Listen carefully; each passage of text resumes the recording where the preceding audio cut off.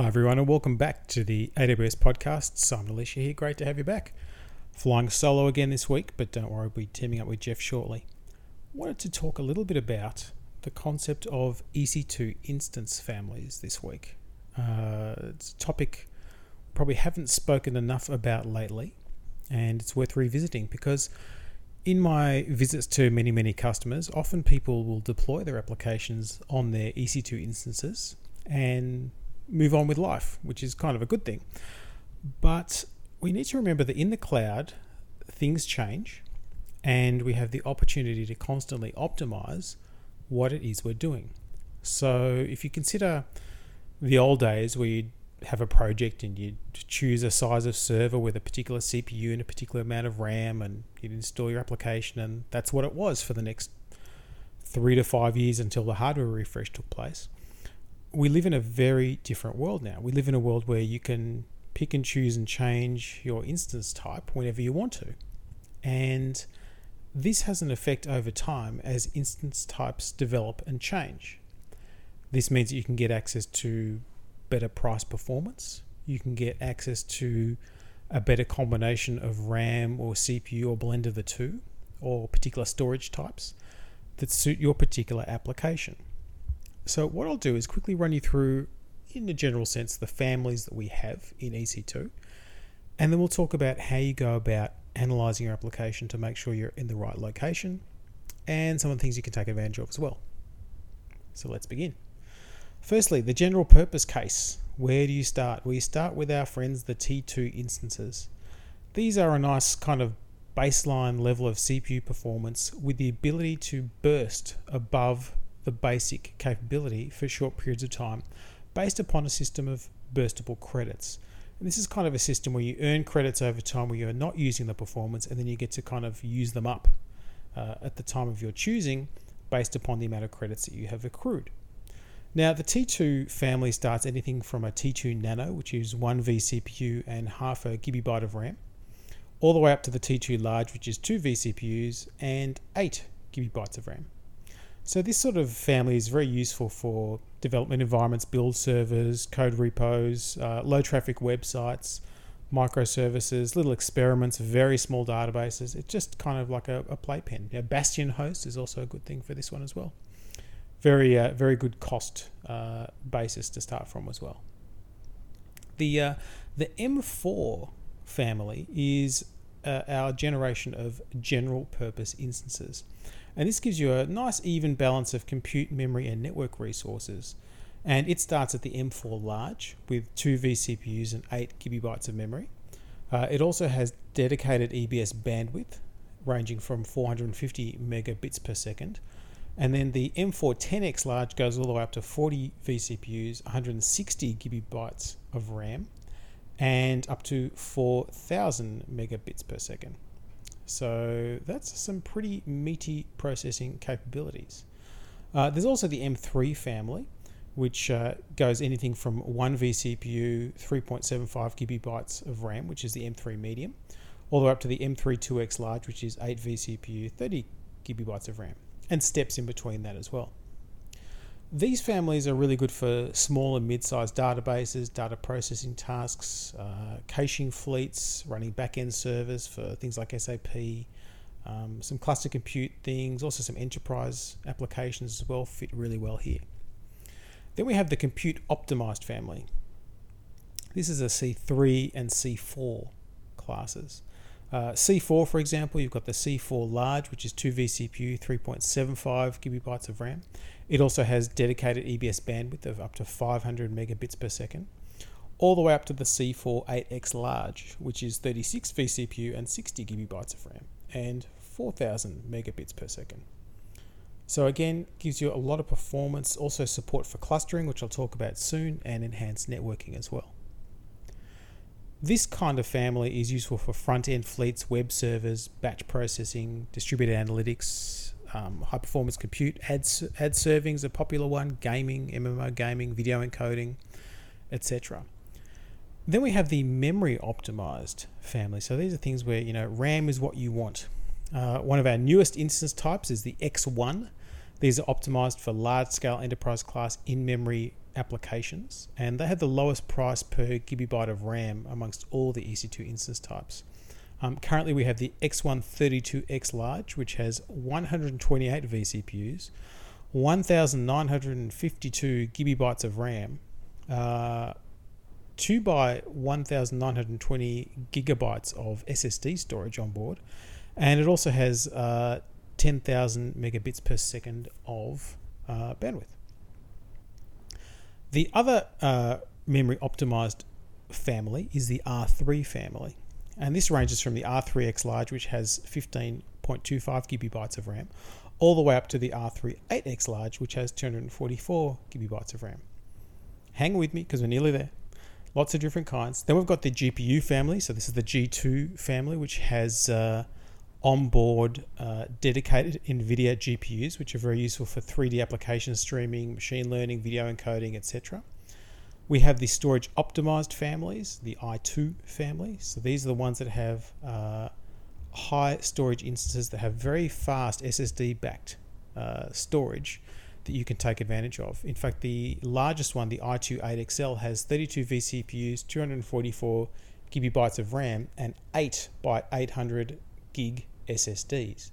It includes things like support for trim, etc. So it's very good for things like Cassandra, MongoDB, data warehousing, Hadoop, cluster file systems, etc.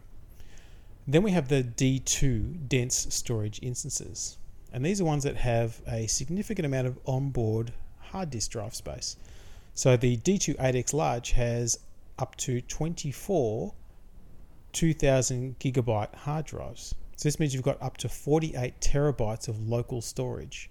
So these are really useful for MPP databases, that's massively parallel processing databases, MapReduce, Hadoop, network file systems, etc. Now the point of taking you through this sort of potted tour of all the instance types, if you go to the instance page on the AWS website, you'll see all of these listed out for you in a nice grid so you can do a comparison, is that you want to pick and choose carefully between these different instance types based upon your application's requirements. One of the beautiful things you can do with AWS is you can experiment. At very low cost, you can simply spin up a new instance, run your application on it and see, am I consuming all the resources? Am I making effective use of the RAM? Am I making effective use of the CPU, the network, the storage, etc.? And you can refine and balance it such that you only use the components that you're using and you're not having any wastage. Often I see people, as I mentioned earlier on, not do this for extended periods of time. The EC2 team works really hard to be always modernizing the fleet, bring out new instance types that match customer requirements really well. So it's very beneficial to you to actually take a look at what instance you've launched on originally and see if you might want to change it to something that fits your application profile even better. Also, as you run your application over time, you'll get a better view of how your application runs. Remember, applications by default will be sending 5-minute interval increments of performance data about CPU utilization, disk utilization, network utilization, etc. You can also publish RAM utilization internally if you want, using custom CloudWatch metrics. So CloudWatch is the place to go to see what your current instances are doing and if you have an opportunity to optimize. Now you may say, Simon, how do I best test if what I think is optimizing really is optimizing? Well, the easiest way is to take a AMI, so create an Amazon machine image of your running instance, and then run it up on a new instance type and see how it performs. Does it perform well? Run some stress tests against it, execute some load against it, make sure that it's running the way you think it will run in reality.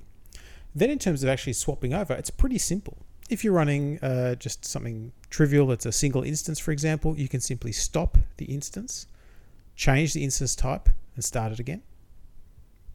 Or if you're using auto-scaling groups, which really you should be, you simply update the launch configuration and you can start to gradually delete the older instance types out of the rotation, and new ones will be created in the new instance type in their stead, which is pretty cool.